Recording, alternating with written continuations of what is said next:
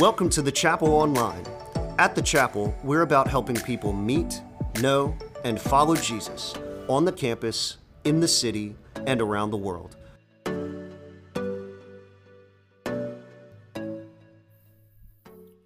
Well, like Dave, I also want to say welcome to the Chapel. And if we've not met, my name is Steve Elworth. I'm the sending director here. Really excited to be with you. And if I haven't gotten a chance to meet you, really looking forward to meeting you. If you were with us last week, and I know some of you might not have made it because of the monsoon, you got to hear Kevin close out our series. Kevin's our lead pastor, and he was out here closing out the series that took us through the month of January, all about the gospel as we just soaked in the truths and the message of Jesus. He also celebrated what God has been doing over the last couple years, and he also let you know a little bit of what is coming, specifically in the transition with Andrew Bates and the teaching and shepherding pastor here at the Siegen location. Last week, he invited you to pray with us. Over the month of February, we want to invite you to pray with our staff and with our elders as we seek God over the timing and discernment over what is next, specifically for that position. I'm going to be writing an email every Wednesday that guides us as we pray through that. So if you're not on that email, I want to invite you to sign up. Just go to our website, thechapelbr.com/prayer, and you'll be getting those, and you can pray with us. And in the meantime, I am going to be here with you week in and week out teaching from this platform. But not just with you on this stage, but with you through this transition.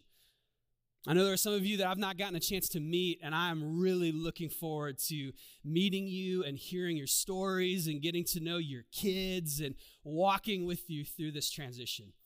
And I want you to know a couple of things with confidence as we move forward. And the first is that we are with you through this transition. And by we, I mean myself, our staff, and our elders. We want to know you. We want to hear you. We want to see you. We want to pray with you and for you and know that we have been doing that. We're trusting God with what is next, but also know that we're not planning on missing a beat. God has given us a very clear vision for the chapel, and we are going to continue to pull together towards that mission.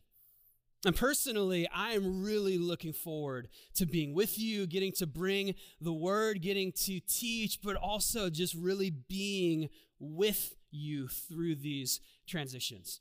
And I want to invite you over the next months, as you're praying for this transition, I want to invite you to pray for me as well. As Paul shared with the church in Ephesus, this is what I would ask that you would pray for me. He says this: "Pray also for me, that whenever I speak, words may be given me, so that I may fearlessly make known the mystery of the gospel, for which I'm an ambassador in chains. Pray that I may declare it fearlessly as I should." And though I'm not in chains, as we get to do this together, I want to ask, as I pray and as we pray for you and for this transition, that you pray for me and you pray for us in this transition as well. So pray with me as I want to pray for you as we make our way through this transition, and also ask God to bless our time in the Word today.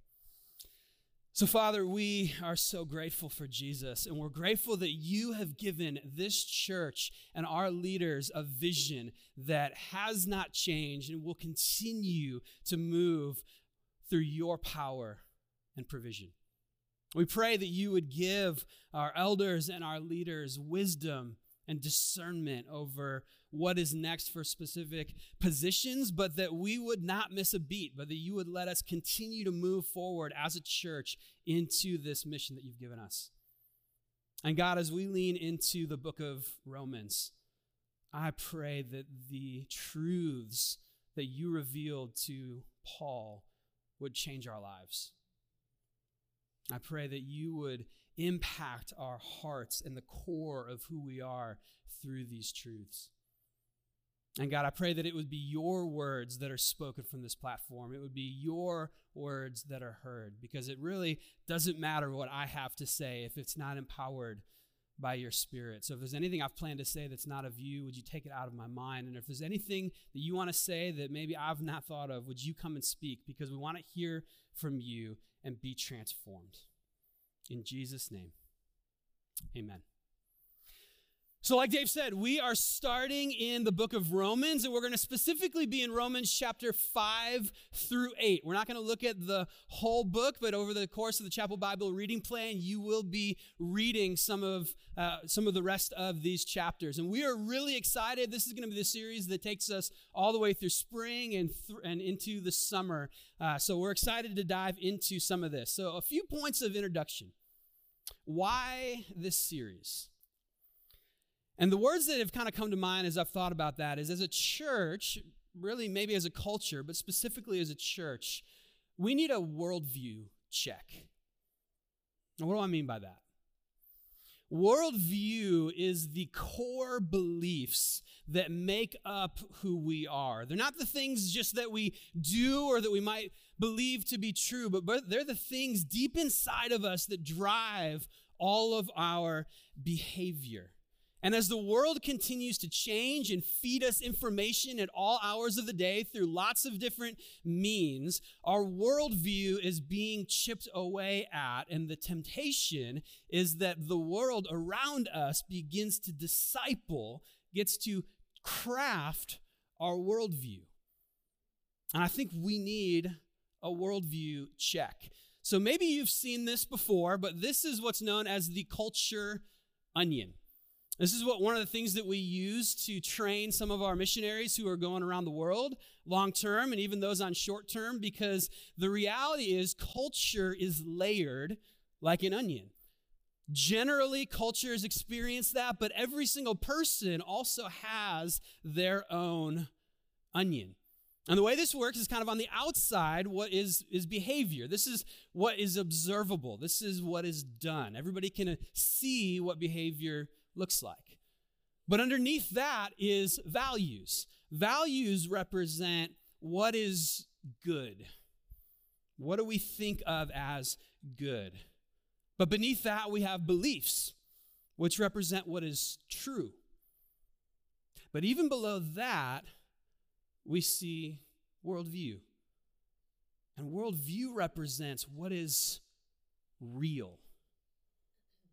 Now, an example to think through this is maybe I'll walk up to you and you're at a coffee shop or something and you are reading the Bible. That's a behavior, right? I can observe you reading the Bible, but I don't necessarily know why you're reading the Bible or what is driving you to do that. So in order to find out, I might ask why several times. Why are you reading the Bible?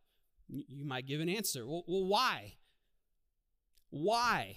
And if I keep pressing on why, eventually I'm going to get to a place where you don't have an answer.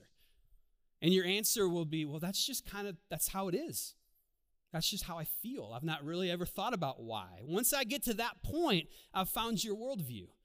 Now, if I see you reading the Bible and I ask why several times, one of the answers that I might get is, you know what? I'm reading the Bible because I don't know if I am fully secure in God's love for me. And deep down, I think that if I read the Bible, God will love me more. That would be a worldview that is revealed as not being secure in the love of God and not really knowing that you are His because of what Jesus has done. For someone else, I might ask why you're reading the Bible and keep asking why, and I might find somebody that says, you know what, Jesus has died for me. I am completely secure, and so I want to read the word that He has given so that I can know what that means for my life. Both people are reading the Bible. Reading the Bible is a very good thing, but both of those people are coming at it from a very different ultimate reason. And I think what we need is a reality check, a worldview check. Because as a church, I often wonder, do we actually believe at the core of who we are that because of what Jesus has done, we are secure? We are loved.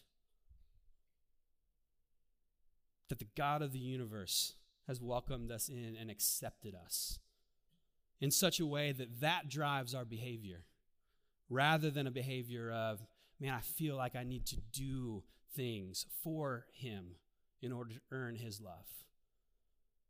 I think we need a worldview check.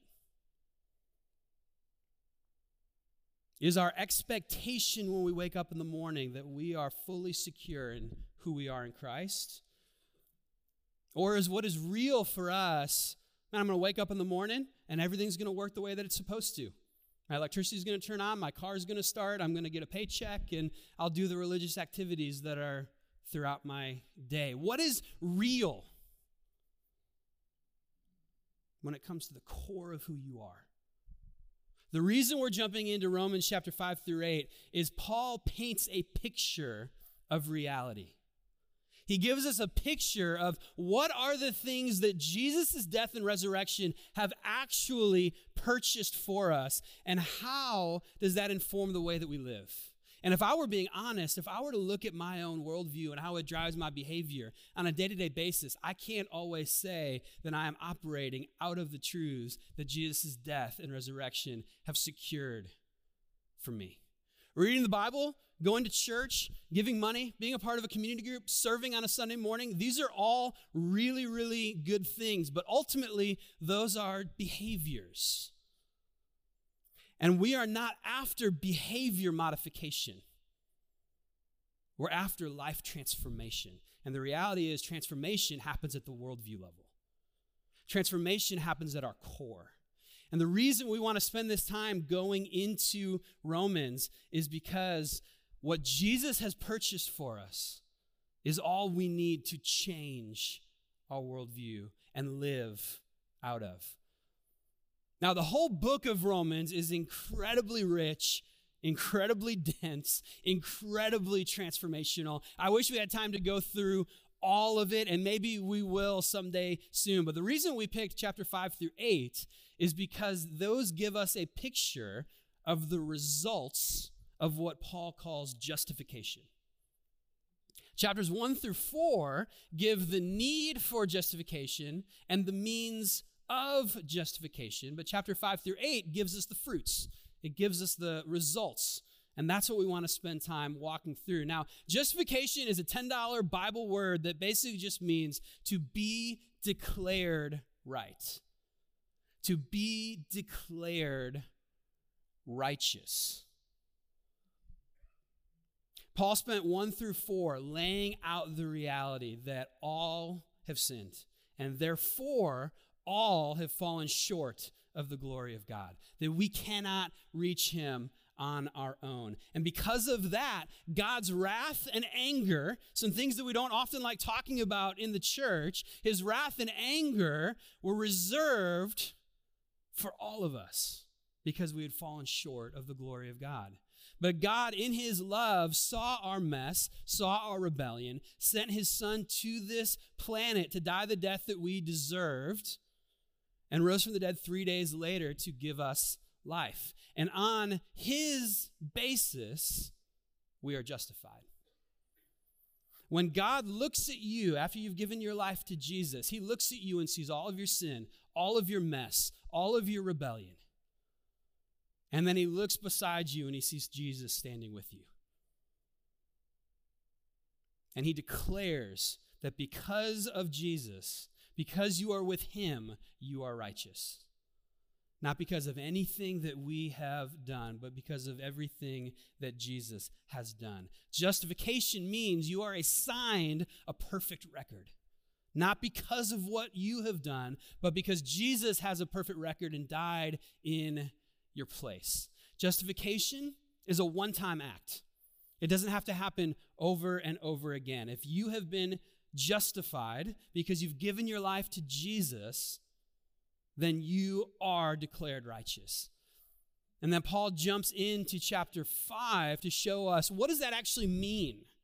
What does it mean for us? What are the things that we can live in after we've been justified? So I'm going to read chapter 5, 1 through 11 for us, and then I'm going to unpack as much as I can. I wish I had 4 hours. I could do a sermon on every single one of these verses because it is so rich, but we will do what we can with time that we have. So if you have your Bibles, you can turn to Romans 5, starting in verse 1, and I'm going to read through verse 11 in the NIV. It says this, "Therefore, since we have been justified through faith, we have peace with God through our Lord Jesus Christ, through whom we have gained access by faith into this grace which we now stand.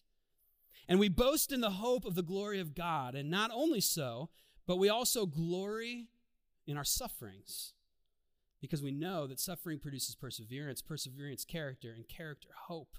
And hope does not put us to shame, because God's love has been poured out into our hearts through the Holy Spirit who's been given to us. You see, at just the right time, when we were still powerless, Christ died for the ungodly. Very rarely will anyone die for a righteous person, though for a good person, someone might possibly dare to die. But God demonstrates his love for us in this: while we were still sinners, Christ died for us. Since we have now been justified by his blood, how much more shall we be saved from God's wrath through him? For if while we were God's enemies, we were reconciled to him through the death of his son, how much more, having been reconciled, shall we be saved through his life? Not only is this so, but we also boast in God through our Lord Jesus Christ, through whom we have now received reconciliation."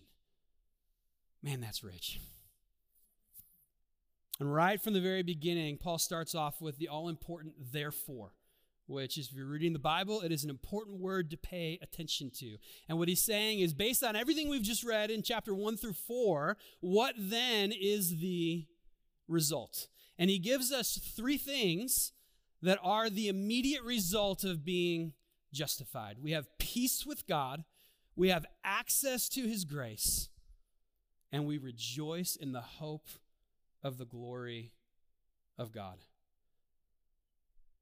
And if over this whole series, nothing else other than those three things creep into your worldview, man, it would change so much. It would change so much. So the first is peace with God. Why is peace with God so important?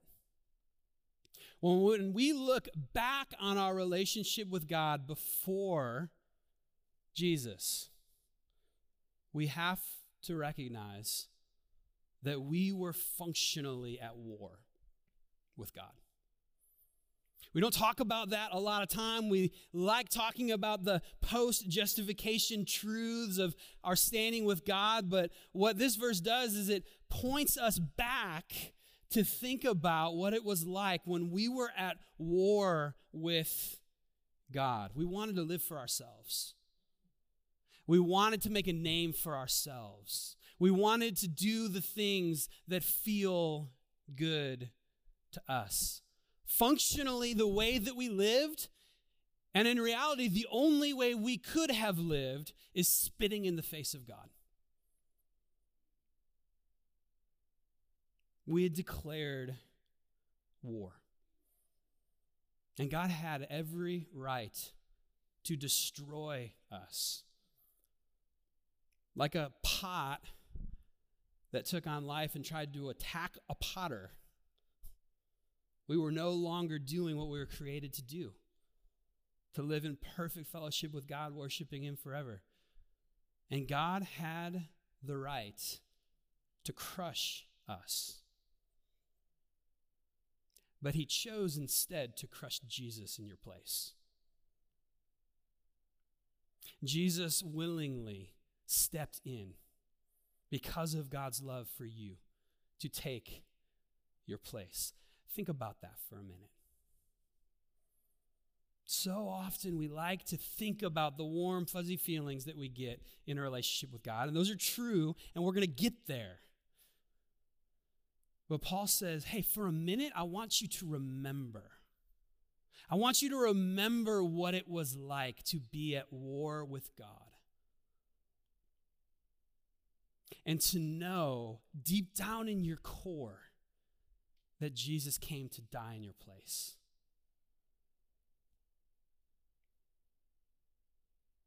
Man, if that sinks in, if we could live out of that, that would change so much But there's more. It's not just that we have moved from wrath to peace and now we get to move on with our life, but because we've been justified, we've been invited in. We've been invited into the throne room. And Paul says, don't just look back on what it was like before, but now look up. Look up to your now Father who welcomes you to have access to his grace, to have access to favor with him. And because we have peace relationally and grace functionally, it allows us to rejoice in what's coming. Now, I want to spend the rest of our time tracking a theme through this text of rejoicing. Now, we can't see it in the English translation that we have here in the NIV, but 3 times Paul says, because of what God has done, we rejoice. Twice in the English translation we have here, it says boast, and once it says glory, but it's all the same word in the original language, and it all has this underpinnings of rejoice. So when we see boast and when we see glory here, it's saying we should rejoice. And the first time it says this is right here in verse 2. It says that a life of peace with God rejoices in hope. We rejoice in hope. And this type of hope is not I wish that what we're talking about is true. This hope is a future hope. It's a hope of heaven. It's a hope of eternity. It's a hope in the future promises of God being fulfilled. One day there will be no more tears. There will be no more mourning. There will be no more pain. There will be no more death. And though we don't experience that currently, Paul says because of what Jesus has done, that is to be the object of your rejoicing. That is where we are supposed to rejoice. And church, that takes a worldview shift. Because that is not something that is going to naturally happen within us. We all know our hearts and we long for the next pleasure. We long for the next thing. We long for the next luxury. And the world is constantly screaming at us to put our hope in the next thing that will give us some sort of short-term relief. But ultimately, joy will never be found in those things. That hope in these earthly pleasures will always, always crumble. And maybe even we know we're supposed to rejoice in the hope of the glory of God, but there are so many bright and shiny things that just draw our hearts and draw our hope away. But God loves us way too much to let us wander after those things. He loves us way too much to let us wander away from his grace. And so, as we track Paul's logic, he gives us something else to rejoice in. And if you and I were writing Romans, I don't know if we would go to where Paul goes, but hear him out. He says, a life with peace with God rejoices in tribulation. The text says suffering, but it's better translated as tribulation. The type of suffering that it's talking about here in context is talking more about persecution. And Paul says we should rejoice in those things. How do you feel about that?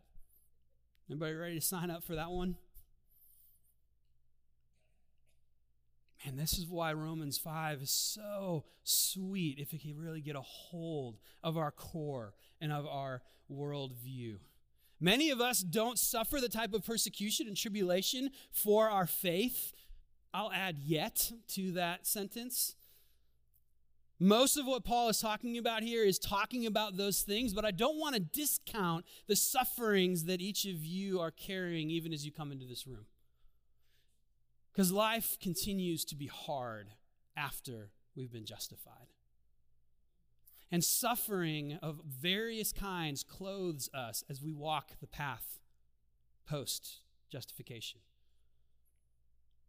Many of you are experiencing health challenges, family challenges, mental health challenges, marriage challenges as you navigate this crazy world.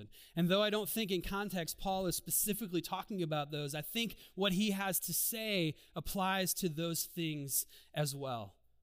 And Paul has the audacity to say that what you are to do is rejoice in your sufferings. What does that even mean? And how can we begin moving towards that as we change our worldview? Well, a couple of things. I don't think Paul's a masochist. I don't think he's saying, hey, now that you've been justified, why don't you start enjoying your sufferings? I don't think that's what he's saying. I also don't think what he's trying to say is, well, you have to go through sufferings to get to glory. That's why you should rejoice in them. I don't even think he's saying that. I think all he's trying to do is paint a picture of reality here. He's saying if what we are to rejoice in, which he just established, is the hope of the glory of God, if it's future promises being fulfilled, if that's where we're supposed to rejoice, and if, as he is explaining, that suffering produces that hope, then the only logical conclusion is to rejoice in our sufferings. So let's track what he said, right? Suffering produces endurance in verses 3 and 4. How do you endure suffering? You suffer. Because suffering produces the endurance that we need to get through suffering. If you've been through a season of suffering, you've probably experienced this. People may look at you and be like, man, how are you staying joyful? How are you continuing to go through life with what you're going through? I could never do that. And so often we want to be like, oh, no, you totally could. It's fine. God is good. But the reality is they can't go through what you're going through. Because through your suffering, God's producing endurance. And that endurance produces character, the character of one who has been tested through fire and comes out the other side still loving Jesus. And that character then produces hope. In God's economy, the way that the hope of the glory of God is produced is through suffering. Now, that's the logical argument. But let me address that as a pastor for a moment. Many of you know some of the health challenges that my wife and I have gone through over the last several years. I would imagine it will come out in some of the analogies over the next several weeks, so maybe you'll get to learn a little bit more about that. But we had some long seasons of suffering, and if you were to come up to me and be like, man, Steve, I just read Romans 5. You should be so excited that you're suffering. Right? Like, just imagine all of the things that it's going to produce in you. If you said that to me, I would be tempted to punch you in the face. I don't think what Paul is trying to do here is give us comfort. I don't think what he's trying to do here is give us verses to read over those who are in the reality of suffering. This is not supposed to be what I like to call spiritual air freshener. Right? I think sometimes when people are suffering or when we're suffering, we don't really know what to do. So we've got some good phrases, right? Where it's like, just let go and let God. I'm going to make your situation smell a little bit better. We're not really good at this as a culture of comforting people. As a side note, I think the reason for that is because we think that suffering should not happen in our American worldview, which is why we need a worldview check. I don't think what Paul is trying to do here is comfort with these words. I do think he's just trying to paint a picture of reality. He's just saying, as we follow Jesus, this is what's going to happen. And so he lays out over the next several verses, why? What does that actually look like? And that's why in verse 5 we read this. And hope does not put us to shame, because God's love has been poured into our hearts through the Holy Spirit who's been given to us. He's saying, if we're tracking his argument, that it only makes sense to rejoice in suffering because it's producing hope, and that hope won't be put to shame. So it begs the question, what does it mean for hope to be put to shame? Or, maybe a better question, how can hope be put to shame? I can think of two reasons. The first way is you say you hope in the glory of God, but you really don't. At the worldview level, you're still hoping in other things. You go through religious activities and you do the things that you think you're supposed to do, but at the end of the day, your hope is in other things. And suffering purifies that really quickly. That's why Paul just went through that and said we should rejoice in our sufferings, because it pries our hope off of things that won't satisfy. But if your hope is not functionally in Jesus at your worldview level, suffering is going to drive you away. It's going to drive you to comforts. And that's one way that hope could be put to shame. The second way is you really do hope in God, but it ends up not being real. At the end of the day, it ends up not actually carrying you through. And maybe you've wrestled with that. Is this really true? Paul's pretty confident, right? He's saying you should rejoice in it. I mean, it's in the future. You haven't seen it yet, but I am so confident that I'm going to tell you should rejoice in those things. But maybe it begs the question for you. How do I know? How do I know that what Paul is laying out is actually true? And Paul spends the rest of our verses today trying to lay that out for us. And he gives us three ways to look at it. Now, as we go through Romans, it is a very logical argument, right? So it's kind of having to follow it from beginning to end. So I'm going to do the best I can with my words to help us track that and find the thread that goes through it. But as he continues, he says there's really three ways that you can know. He lays out how we can know experientially, how we can know historically, and how we can know logically. And that's why verse 5 talks about how God pours his love into our hearts. Pastor John Piper said this: God pouring his love into our hearts is not the same as God proving his love to our minds. What Paul is saying is that there is an experience in the inner person that convinces us that this is real. That might be hard for some of you. Some churches will lean really heavily on experience and feeling. Some churches will lean really heavily on truth and the mind, and sometimes they can be at opposition to each other. And what Paul is saying is both are incomplete. He is saying that one of the ways that we can know is through the love of God poured into our hearts. So what does that mean?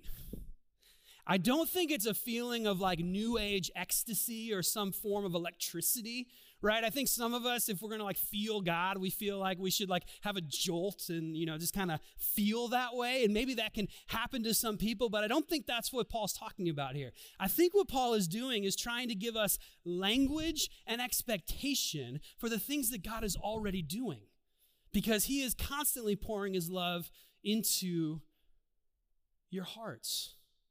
We just don't always recognize it. For the prayers that you have prayed that God has answered, God is pouring his love into your heart. Through the love that wells up within you towards someone else that you know didn't come from you, God is pouring his love into your heart. For the sins that we used to love but now bring conviction, God is pouring his love into your heart. For the encouraging word that you have for somebody that has insight that was impactful for them and you have no idea where it came from, God is pouring his love into your hearts. There are so many different things that God does to try to show us who he is. And my hope for you is you don't have to feel like you have to go after some tingly feeling to feel God, but that you begin to recognize how God is pouring out his love into your heart and that it drives you to rejoice. But it's not just through experience.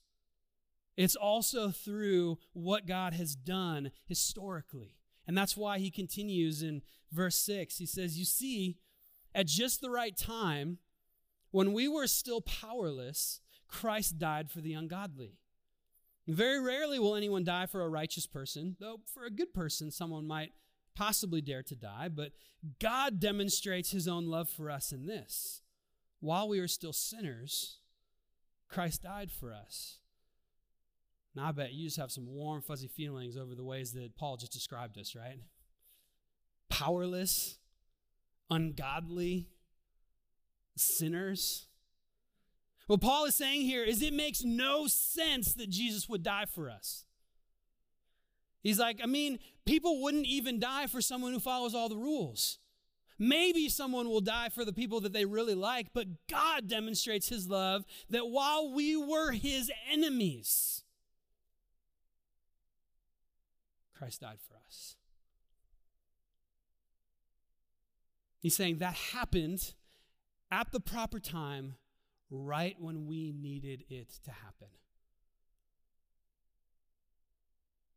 When the doubts creep up, and when you question whether or not you're feeling God's love, look at the cross. Look at the cross. All of God's love on display as he died for us. But for some of us, and maybe some of Paul's readers, that's still not enough. It's still not enough. We still wonder, will God actually come through? Will God actually save us in the end? So Paul kind of digs down into the very bottom of his communication technique bag, and he's like, I'm going to give you a couple of logical arguments too, because I want this to drive home. And in verse 9, he says this, since we have now been justified by his blood, how much more shall we be saved from God's wrath through him?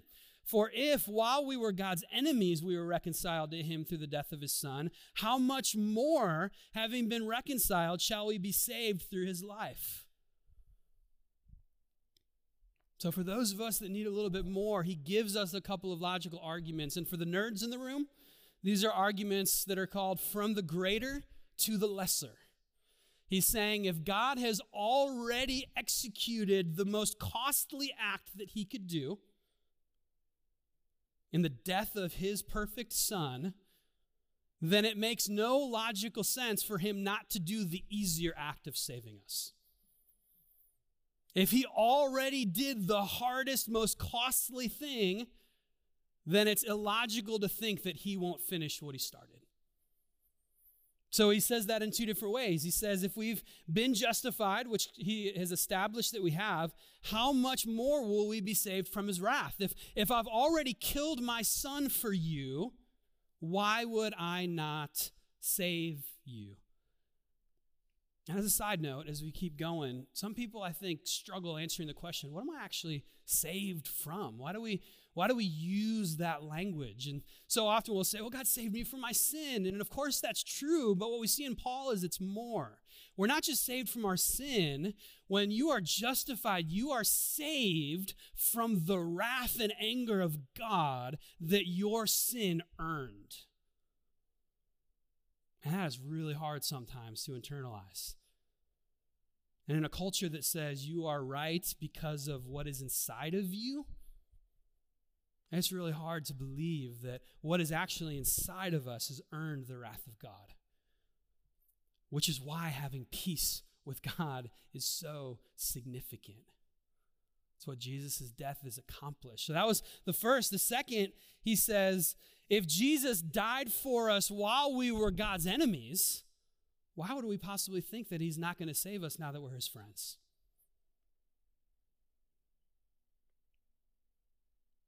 It makes no sense for a son that has watched their father work their butt off, provide a house, provide clothing, provide love, provide meals every single day, to then one day get insecure that his dad is going to provide him dinner. It's illogical. If the costly acts have already been done, Paul's saying, force our minds to consider that it doesn't even make sense. I mean, that's obvious when he lays it out like that, right? When we look at these things, but as we'll see through the rest of Romans, this is hard. And we still have sin raging war in our flesh. Life continues to be hard after we've been justified. And so, what do we do? As we track his logical argument, what do? We rejoice. We boast in what is all satisfying and true. And that's why Paul again in verse 11 says, not only is this so, but we also boast, rejoice in God through our Lord Jesus Christ, through whom we have now received reconciliation. So through it all, we rejoice. We rejoice in the promises of God. We rejoice in the hope of glory. We rejoice in our suffering. And ultimately, a life at peace with God rejoices that there is also reconciliation, that all of this has actually brought us back into his family. The battle is won through rejoicing.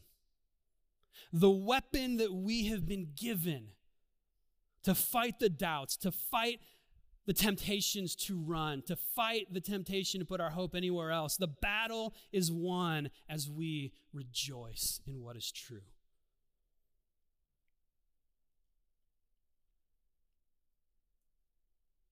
But that will forever be difficult. And church, that's why we need a worldview transformation. It's so easy to say, hey, you're struggling? You just need to read the Bible more. You just need to come to church more consistently. You just need to try serving. You just need to do. But if your worldview has not been changed, if God has not breathed his life in so that you know that because of what Jesus has done, you're secure, then that is just air freshener.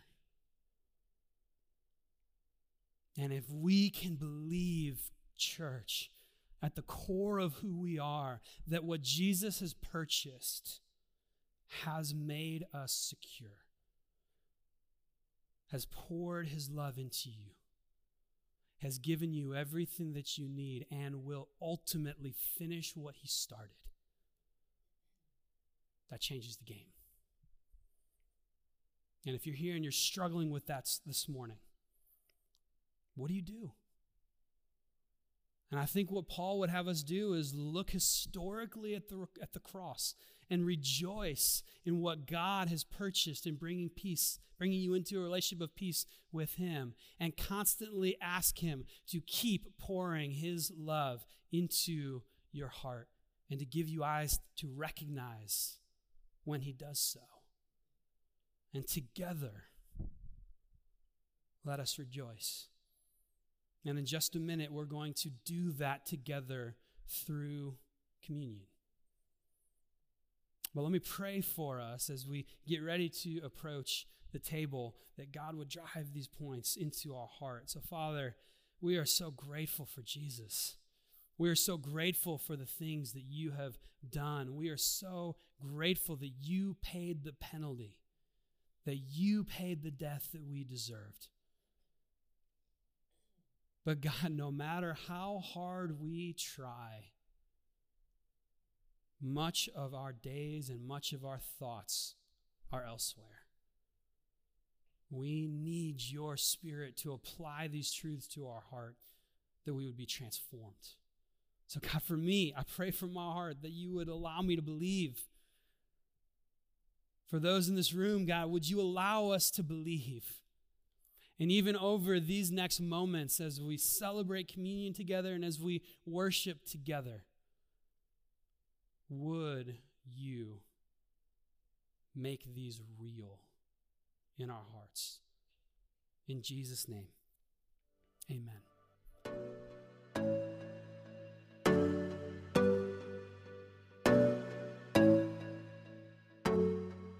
Thanks for joining us. To find out more about the chapel, visit thechapelbr.com.